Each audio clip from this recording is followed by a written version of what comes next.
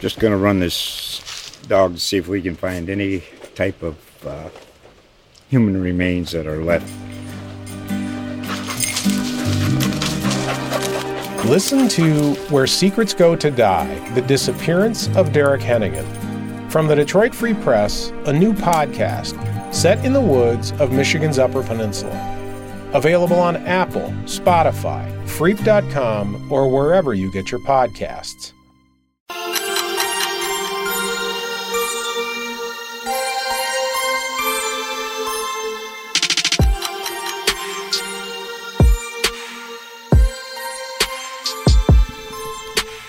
Season 2. We are grateful that they re-upped our contracts. Was there a negotiation? There are no contracts to be necessarily. They didn't say, Mike in Montana, are you getting paid for this? Stop doing the bubble. In theory, I am working currently and getting paid for working. Who do I invoice for the Bubble podcast? I think... Me?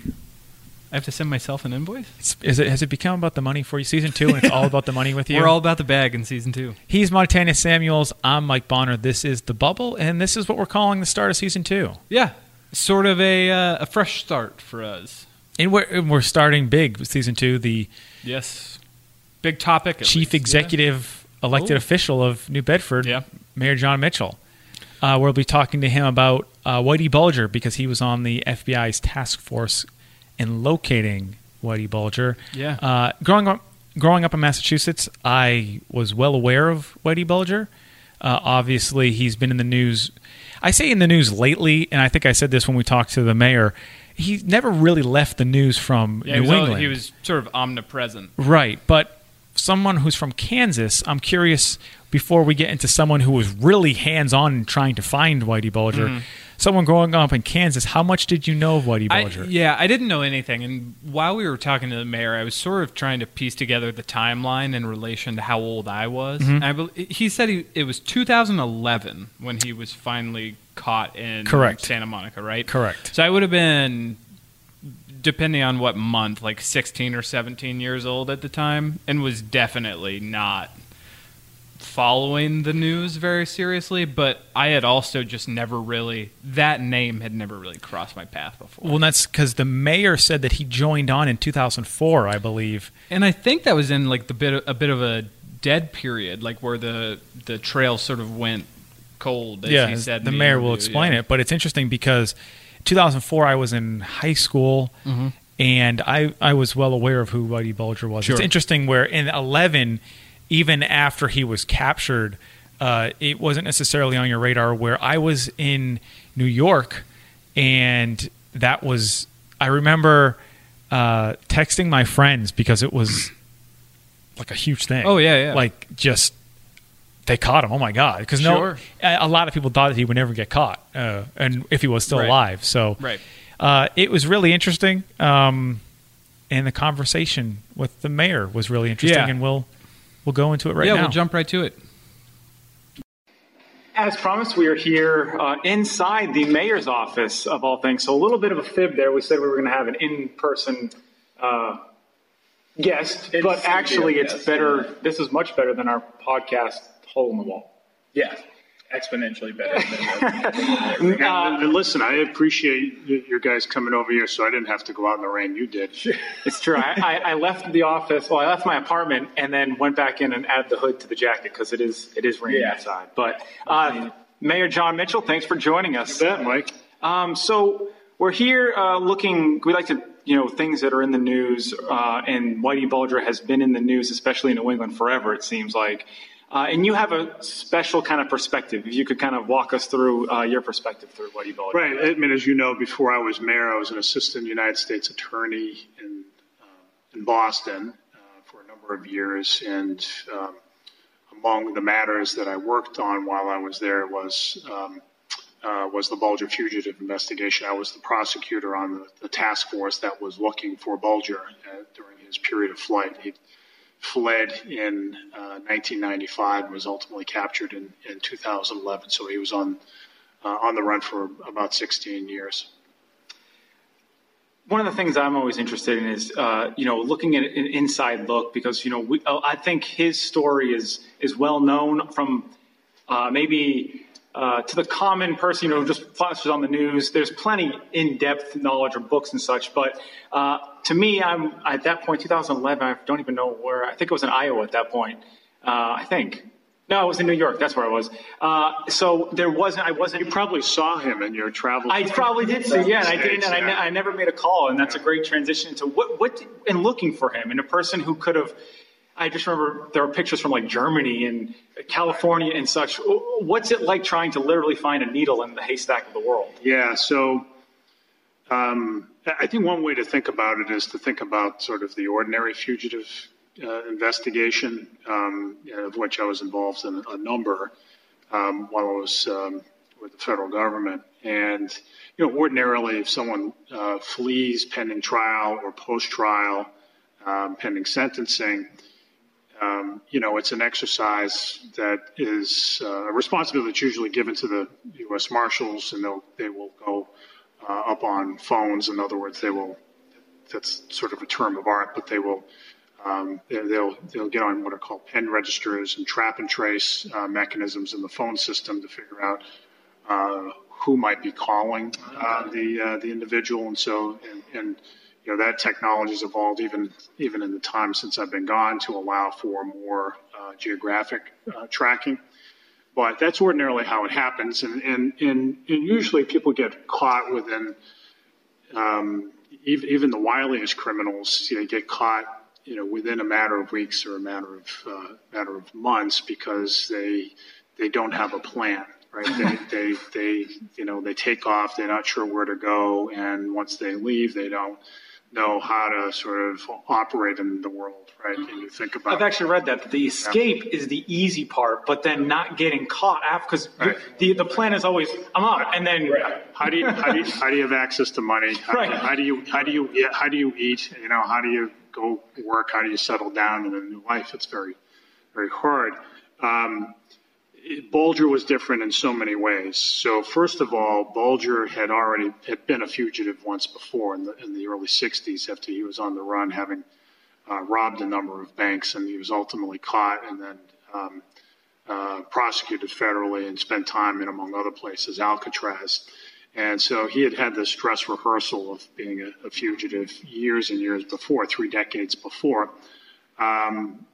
But in many ways, to give the proverbial devil his due, Bulger was a very intelligent, very cunning, and a very say this in the broadest sense, not in the most colloquial sense, and not necessarily in a complimentary way, the most conscientious of fugitives, of criminals, in the sense that he actually did his homework. I mean, literally read up on how to remain on the lam and how to sort of survive without being plugged into society. Yeah.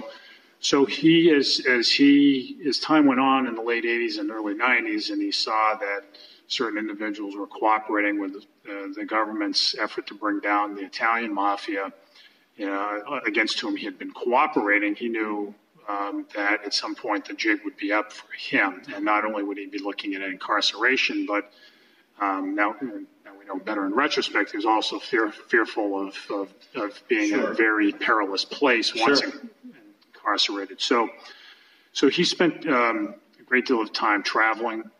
He set himself up very well. So he set up post office boxes in a number of places. He set up bank accounts in a number of places. He set up safe deposit boxes in a number of places, not just in the U.S., but overseas. Montreal, Dublin, London, Fort Lauderdale, and a few other places. So, and he knew that he would have to leave on a moment's notice. He had his tentacles into the FBI. There were some corrupt FBI agents in Boston, as we all know now. And he was ultimately tipped off in 95 or 94, actually, at the end of 94, when the indictment would be coming down. So by then, he had sort of figured out, where he would head off to and how he'd travel. And in many respects started off traveling a route that he had traveled some 60 years earlier. He had been through the South, 30 years earlier in the 60s, through the South, and then in places like New York as well as Chicago. He had friends that he'd met in, among other places, in Alcatraz. 2011 to 2000. Yes. So it was, you kind of saw the trail, but just didn't know We saw the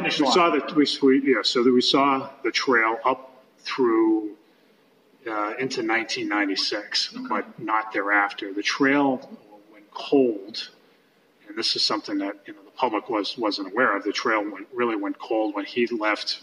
Took a train from New York to Chicago in I think it was late 95 or 96. But he'd gotten so he ended up in Chicago, and he had Kevin Weeks, who was an associate of his, deliver him some fake IDs that were made for him by an individual in South Boston, and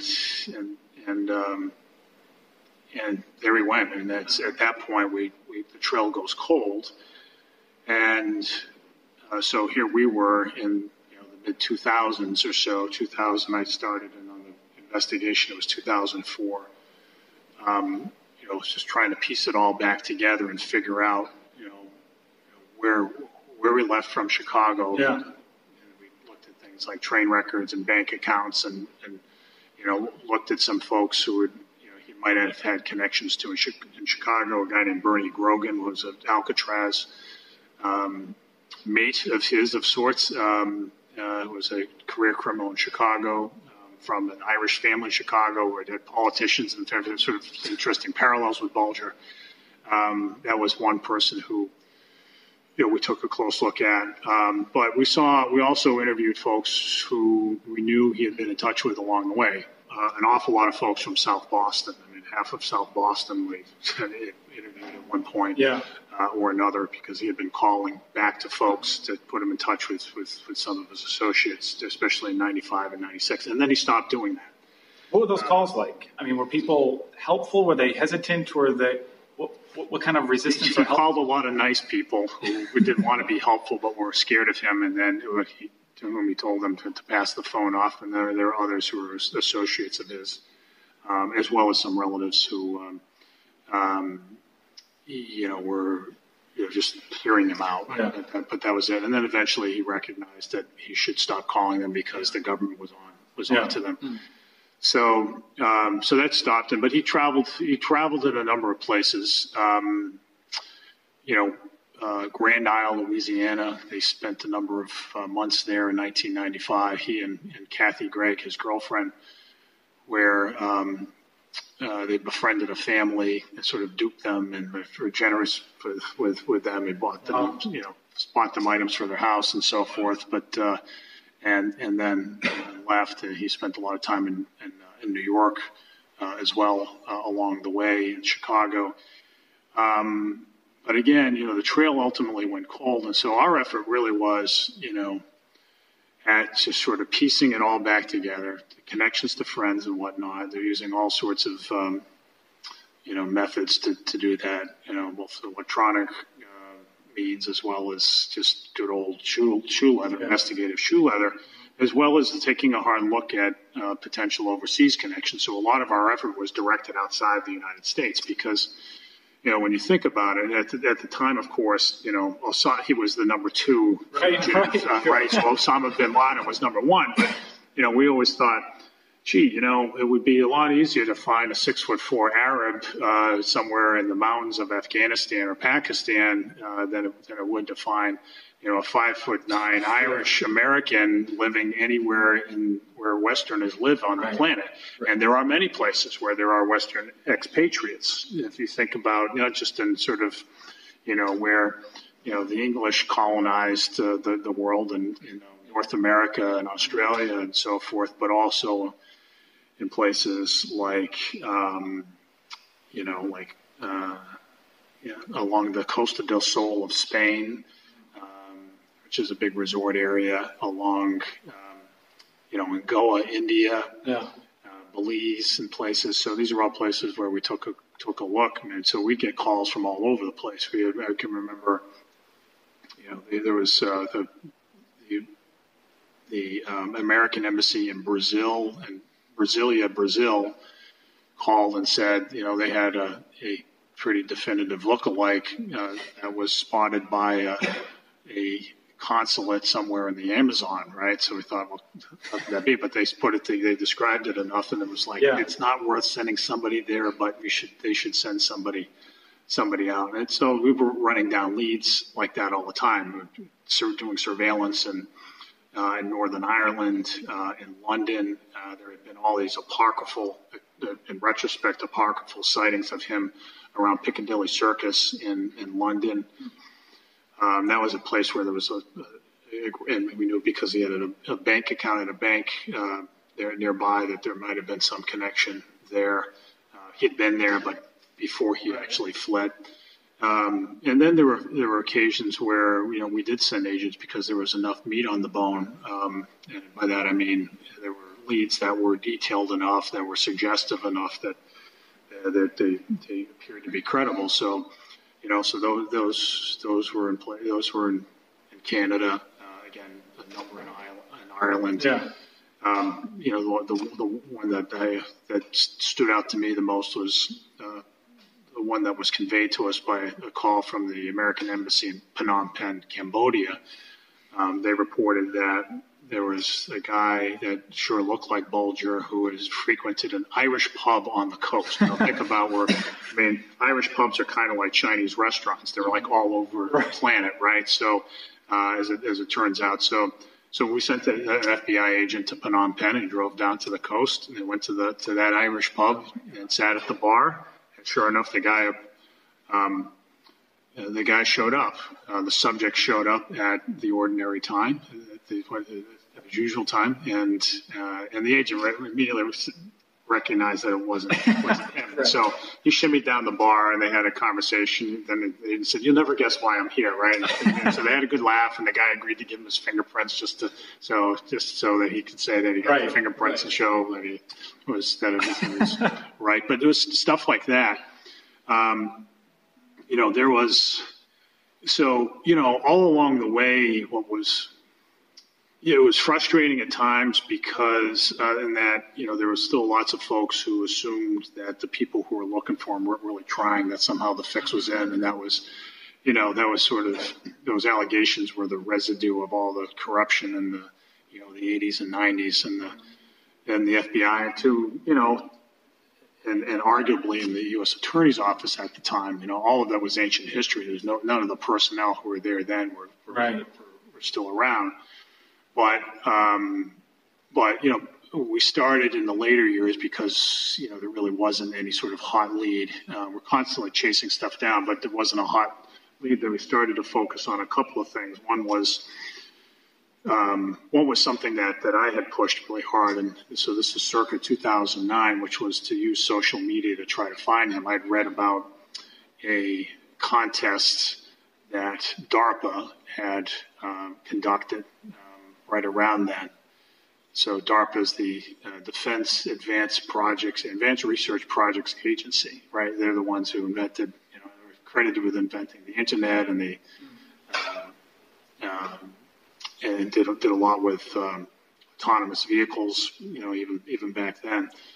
And they had a contest whereby they would award $40,000 to the first person or persons who correctly identified the locations of 10 publicly visible weather balloons around the country, right? There were public places all over the place. And there were 4,000 entries, and a team from MIT won by correctly identifying all 10 locations in less than 9 hours. Wow. Using a social media platform. So what they did, in effect, was they assigned $4,000 to each of the 10 balloons, and they said the person who identifies where the location of the balloon gets $2,000 of the $4,000. Okay. The person who posted or emailed the person who ultimately identified the balloon gets $1,000. The person who posted or emailed that one got $500, and so forth, right? So they created a set of what they refer to as recursive incentives.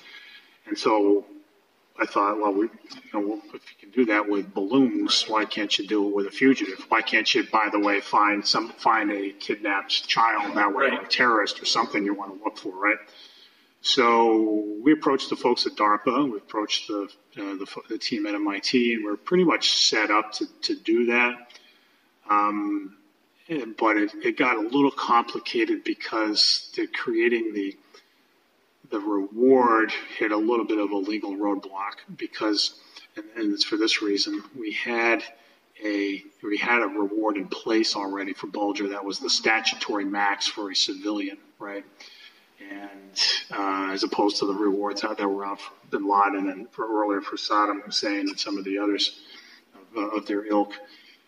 So we were trying to figure out, well, so how does the government set up this reward? And there were also some funding issues. The Bureau was candidly a little difficult to get the Bureau to embrace this approach. And in retrospect, what I find interesting in retrospect is that, these days, here we are in 2018, so 9 years later, and,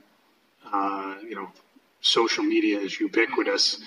And I think anybody, even Bulger, as wily as he was, would have a hard time remaining on the lam with as many eyes out there. Right. Think about how quickly messaging spreads, right? Think of somebody going out, taking a picture for Snapchat or Instagram and getting that out there. Is this him? So the other thing that we're working on is we started focusing on Kathy Gregg a little bit more. So this was in the 2000s? This is like late 2000s, 2009 or so, 10. And, the idea there was, he kind of looks like a lot of other people, but we knew some things about her that, might have some promise. So we knew that, in her 20s, she was getting cosmetic surgery. And so, I said, well, not to stereotype, but, if a woman's getting cosmetic surgery in her 20s, she probably doesn't stop getting it as she gets older. She'd probably, if anything, getting as much or more. And so what about professional journals in cosmetology or in plastic surgery, right? So there's an avenue. Same thing, she was a dental hygienist, right? So again, to play the stereotype, dental hygienists tend to have, better cared for teeth than most, so she probably gets her teeth cleaned. So we thought, well, what about in dentist professional journals? And so we started pushing stuff out, images of her in that general direction, and then started thinking about programming women's shows and stuff during the day. And then ultimately that's, it was that initiative that the Bureau did fund that ultimately led to the tip. So a woman who saw an image and then said, "Oh, I saw somebody who looked like that in Santa Monica." Yeah. Interestingly enough, Santa Monica made a lot of sense in retrospect. You knew that Bulger had expressed to people that he wanted to live somewhere warm. He wanted to live by the water. Santa Monica had both of those, and it also had a couple of other things that made a lot of sense for someone on the run, living in one of America's only few communities that still has rent control. Would be a plus, right? If you can't go work, right, and generate income, right, you have to work with the cash you have on hand and burn that down as slowly as possible. So having a modest rent would help in that way. The other thing is, he was on cardiac medication, the Tenethol, and being in Southern California would give him access to over-the-counter medicines in Tijuana, Mexico, that would otherwise require prescriptions in the United States. So those, and it's unclear whether he actually did that, but it made sense to be near the border. The ability was there, yeah. So that's in general. Santa Monica made a lot of sense. Yeah. Were there any moments where you felt particularly confident that perhaps this was like you had a good lead and then they sort of slipped away or seemed false? Like, do you have any anecdotes of those? We do. Not so much slipped away, but we had our hopes dashed a number of times with lookalikes. I can remember there was a guy who was pushing pictures of a guy who was pushing a grocery cart in, I can't remember if it was either Dublin or Derry, wherever it was, and in Ireland or Northern Ireland. And boy, like that guy sure looks like him. Yeah. And so, we had folks from Scotland Yard and go out and they approached the guy. No, that wasn't him. There were a couple of other, there were other occasions where, again, some of these overseas incidents made some sense. There weren't too many in the United States where that we thought, wow, there may be something to that. Yeah. We're finding something like we're uncovering something new. We did get a tip about a guy on the Santa Monica Pier who looked a lot like Bulger, but there was very little other detail there. And it may well have been him. That was about, I don't know, maybe about 3 years before he was ultimately caught. So that was something as well. But no, I think there were a number of times we'd have lookalikes overseas that just didn't turn out to be. Yeah. And so after a while, you start to get a little, you start to get a little skeptical about right. Sure. Yeah. You don't allow yourself to get your hopes up. Yeah. How did you know he was alive? Did you? Yeah. We didn't know that he was alive. We didn't know that she was alive. So as we started doing. And if not, then promotion. Why keep pushing? What was there a cutoff where it's like, okay, we just after 100 years? Well, yeah. So he was born in 1929, and so we're looking for him at a point where he's in his 70s, but he was also a healthy 70s. He'd been a fitness nut for most of his adult life, and so he was somebody who had taken care of himself. So we thought, well, he's no reason to think he's not. He's not alive, other than it's just he's getting up there, but. But no, we assumed that he was alive. We also assumed that she was alive. He was a guy who had killed a lot of people, including women, and part of the killing of women. And so, it was anybody's guess whether she was still around. So, but we had to assume as much when we started to focus on elevating, her profile or sensitivity for her profile and image. One of my favorite anecdotes that you've told me is that the day after you stepped away from the bureau and announced that you were running.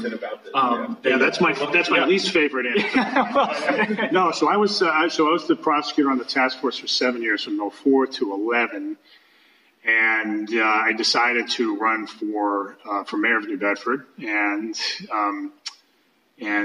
so, I wound down my affairs at the U.S. Attorney's Office, and the office hadn't appointed a successor on the case. And the first business day that I went off the payroll, the tip came in after 7 years on the matter.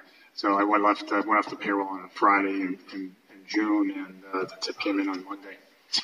So my first reaction was, I'm glad he's caught. My second reaction was, boy, I better win this election. So the tip comes, how long after did they kind of apprehend him? It was that week. That week? Yeah, I think it was either the next day or the next or the way, I forget which, yeah. I remember just, growing up and hearing stories, and then even after reading about it, the thing that struck me was how easy the apprehension kind of occurred. It just seemed like it just walked out and then went away quietly. Were you surprised? Was the Bureau expecting kind of a fight, or why weren't you surprised, I guess? No, they had done their surveillance on the place. And they used a fairly effective ruse to get him down in the basement of his apartment building, so that he would be away. He wouldn't be able to. Okay. He wouldn't have to. He would try to barricade himself in. They figured he was armed, and it turned out that he had a cache of weapons in the apartment. But no, I think they know what they're doing. Yeah. Was there, when you get the tip in your surveillance, you have surveillance, how much of a fear is there that he will be tipped and then you miss him? Yeah, I think there was.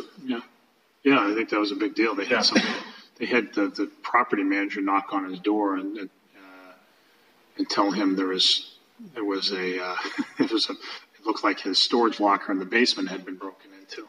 Okay.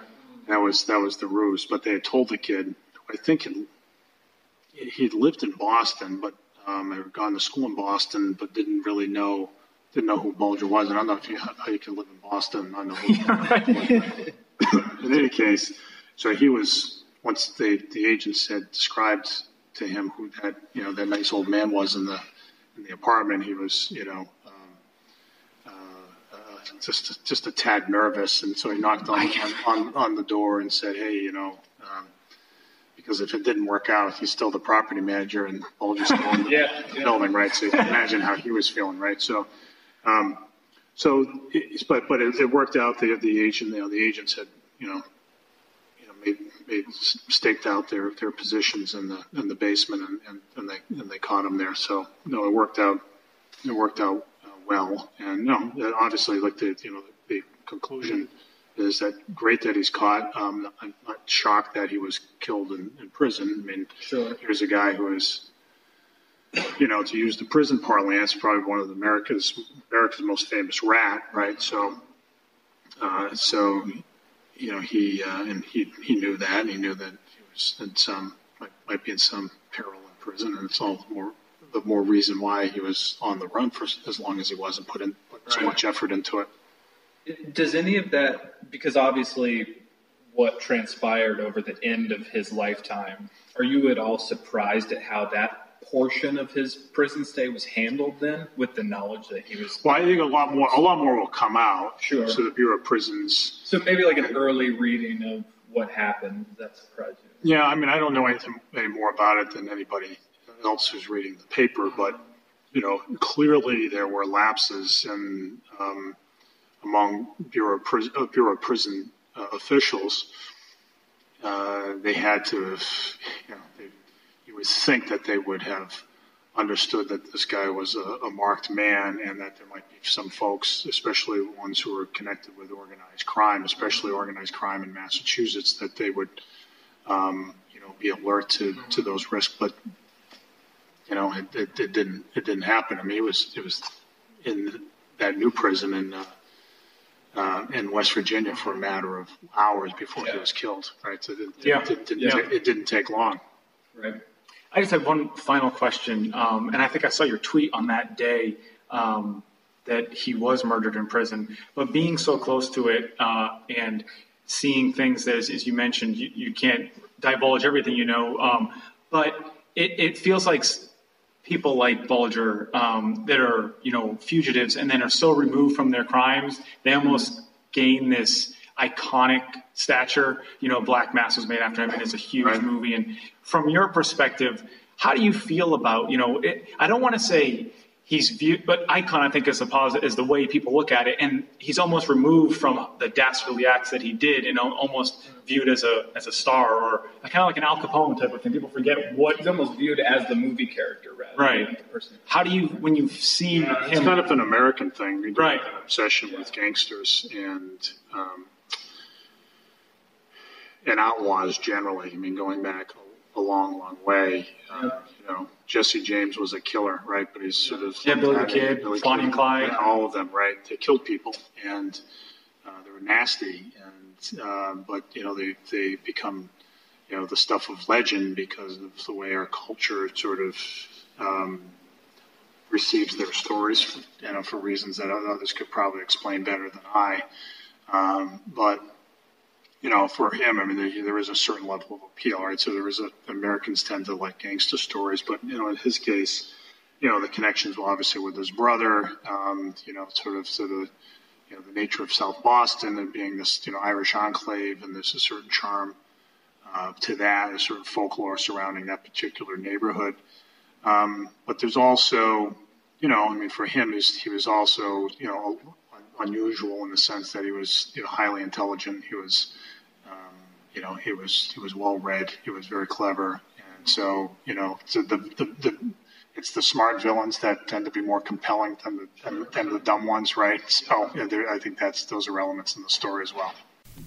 Once again, thank you to Mayor Jon Mitchell. And Mike, you brought up an interesting point at the end there where we've sort of found ourselves in a culture that maybe thanks to the movies that portray the lives of these people or music that may touch on it, we find ourselves sort of glorifying the crimes committed and more so the cult of personality that often surrounds the people who are leading these organized crime organizations.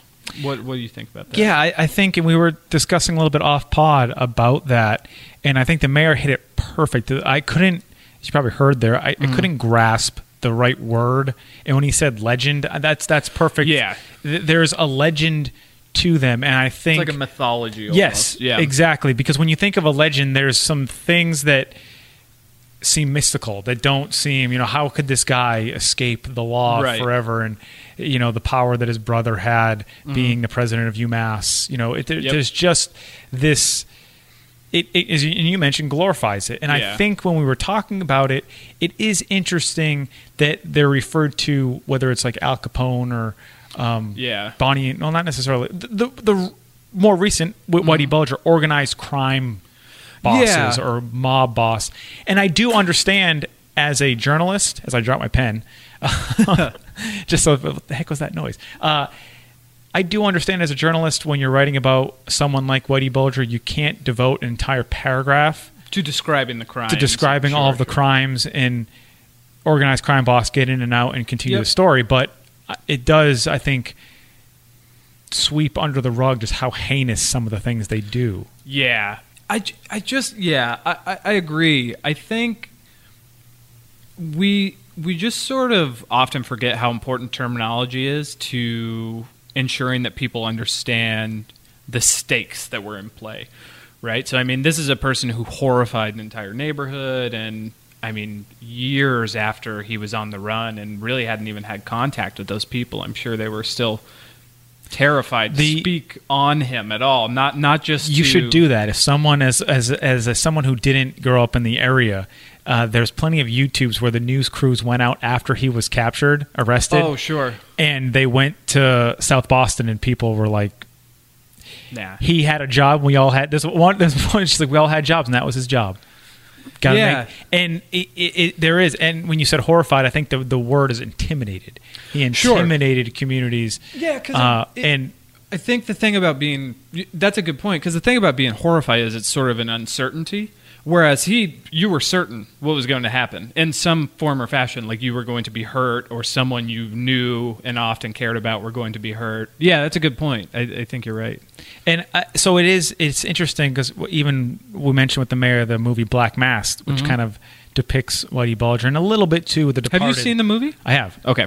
And one of my friends, friend of the pod, Courtney Cronin, she texted me after seeing the movie, and she was like, "Oh my God, like." Wow, because you had heard of Whitey Bulger, but when you see some of the acts that are committed, I think the point where she was just like, I just wanted to leave. I couldn't take it anymore, was when I think he strangled the girl in the apartment. And I think when you see things, I've seen like Whitey Bulger T-shirts before, his original mugshot, and he was signing autographs in prison, and they were selling them on eBay. It really, it's just kind of weird. It is strange. It's sort of the same with like the Al Capone mythology, because they became famous through, as the mayor said, murder and killing. Oh yeah, and that's interesting too. We talked a little bit about some of the different way that crimes are often presented, but whenever we talk about these sort of like organized crime boss stories, I always think about like. You're familiar with like the Black Mafia family and like Big Meech? It was like a drug trafficking ring essentially that was like cross-continental but based out of Atlanta, and they were sort of infamous because they were kind of like the first people that they would have like tigers at these big parties, and it was just a lot of luxury. And the way he's presented in the media is often it's sort of the same legend, but I don't think it gets nearly the amount of like publicity that someone like Whitey Bulger get. Like I don't often see like, unless it's like a free Big Meech T-shirt, which is like sort of a regional thing. It doesn't have like the type of national spread, even though it's more recent and less heinous in terms of crimes. I mean, not that we're comparing crimes at this point, but like drug trafficking isn't murder. Even though I'm sure, like with any organized crime ring, it's a crime. Those things enter into the fold at some point, but he didn't like get his name from killing. And I think you mentioned too off pod, just movies. Godfather, Goodfellas, Scarface. Yeah. Scarface in particular, perhaps. Right. It's yeah. I mean, because it's interesting how. And I think the mayor put it perfectly. They become legends. Yeah. Well, and I think so. This is maybe how we can transition into the more recent news of the Times reporting. So, if you guys haven't seen, the New York Times has sort of published their initial investigation into the circumstances surrounding Bulger's killing in the West Virginia prison facility. And there was one point in the article that really stood out to me, which was essentially them articulating that. I think it was a quote, actually, and I'm paraphrasing, but the idea that in prisons of this nature, if you are the person who is able to carry out the murder of like a celebrity inmate, you are then elevated to sort of a legend status. And they talked about the amount of respect that would come for the rest of their sentence, whereas like you could go from being like sort of this middling inmate amongst your peers, obviously, right? Like, I'm sure it doesn't do much for you in terms of like guards and wardens and things of that nature, but amongst your peers, you go from just a human that they interact with to someone who is then treated with as like top dog almost, right? And I feel like that's an interesting thing to think about too, whereas as much as we talk about how much Whitey Bulger was idolized, I think the mayor talked a little bit about this at the end, where he said clearly, like, from the early readings, there were some things that were like lapses of judgment. It'll be interesting to dive into the reporting of how that affected how they handled his case, right? Like, if there was anybody... The questions that come to me is, like, who did he wrong? They said he perhaps threatened a doctor in the previous prison he was in, which led to his transfer, but I think it'll just be really interesting to dig even deeper into the specifics of those last, like, what was it, like 2 days? I think it was a couple times, but I think it was only like 11 hours at that facility. He was there for so short a time that that's so obvious that it's like, okay, like how could you even I think it's fairly what you mentioned, the idea of gaining notoriety from killing another inmate. Yeah. I think it is, I don't know how prevalent, but I will say, in speaking to some people at Bristol County, they were very mindful of that very fact when Aaron Hernandez was in custody, because they knew the idea of what one would gain by killing an Aaron Hernandez. Sure. Or so making an example out of it. So that idea that you're bringing in this high-profile name, there's already, whether they have enemies or not, there's an idea that there's threats to them just because they are who they are because of the notoriety gained. Same exact. It's very coincidental, maybe ironic in a way that as the public views them as legends in a mindset, the person who can then imply their will on that person in prison gains notoriety. Yeah, to sort of benefit from their adjacent space of that legend status person. Yeah, I think it'll be interesting to see. I think neither of us was really prepared to like dig deep into that article, but we wanted to mention it just because that's sort of the latest news, and it is a really good read and super informative. They talk to a lot of people, and my interest is continuously sparked from that reporting because it seems like some of the questions I had that I maybe would have wished we got to the mayor, and maybe later down the road, a different conversation, are things about sort of like the institutional hierarchy. Like, are there checks and balances in place to where people who mishandled this situation are going to face repercussions, or is it of such a nature that this is a career criminal who is a horrible person, so we're not really even going to like look too much into it, like sort of the inner workings of the world of prisons in America. sort of some of those things. So that's at least what I'm thinking about. Are you thinking about anything when it comes to Bulger's last moments? I'm certainly interested in what happened. How it, because it does, as I think in the mayor said, something there was lapses. Yeah. And how deep, what were the lapses? That's something that's interesting. And when I heard the news, it was just fitting isn't the correct word, but from his legend, from his tale, his celebrity persona, it would have been different if he had just died like natural causes, naturally, and maybe it's just again the persona, the legend, the mystical creature that you grow up hearing. Where when you heard me ask the mayor, was he surprised that Bulger just surrendered, and he was like, no, not at all. And to me, that was, I remember being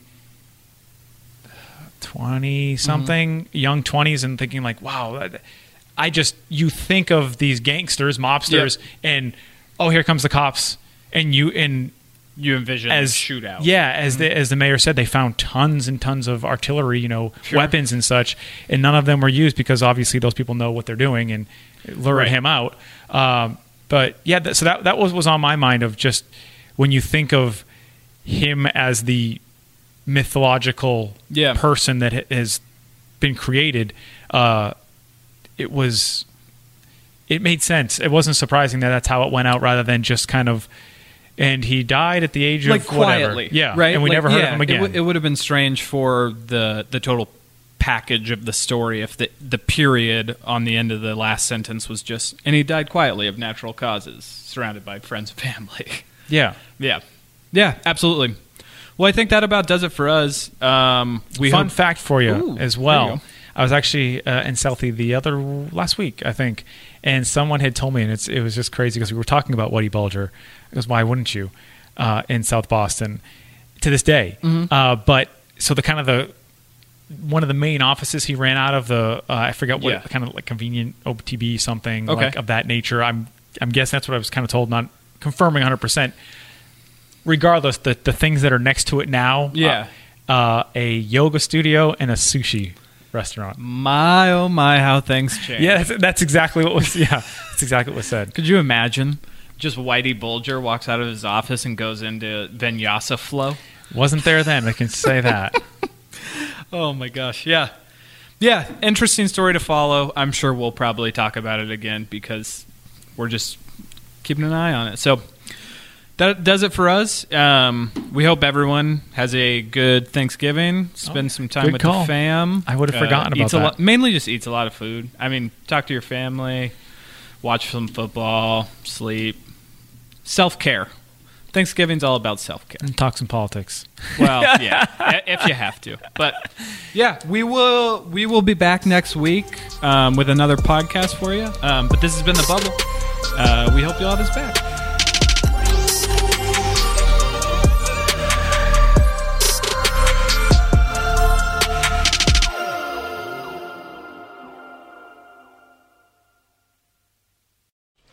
Just going to run this dog to see if we can find any type of human remains that are left. Listen to Where Secrets Go to Die, The Disappearance of Derek Hennigan. From the Detroit Free Press, a new podcast set in the woods of Michigan's Upper Peninsula. Available on Apple, Spotify, Freep.com, or wherever you get your podcasts.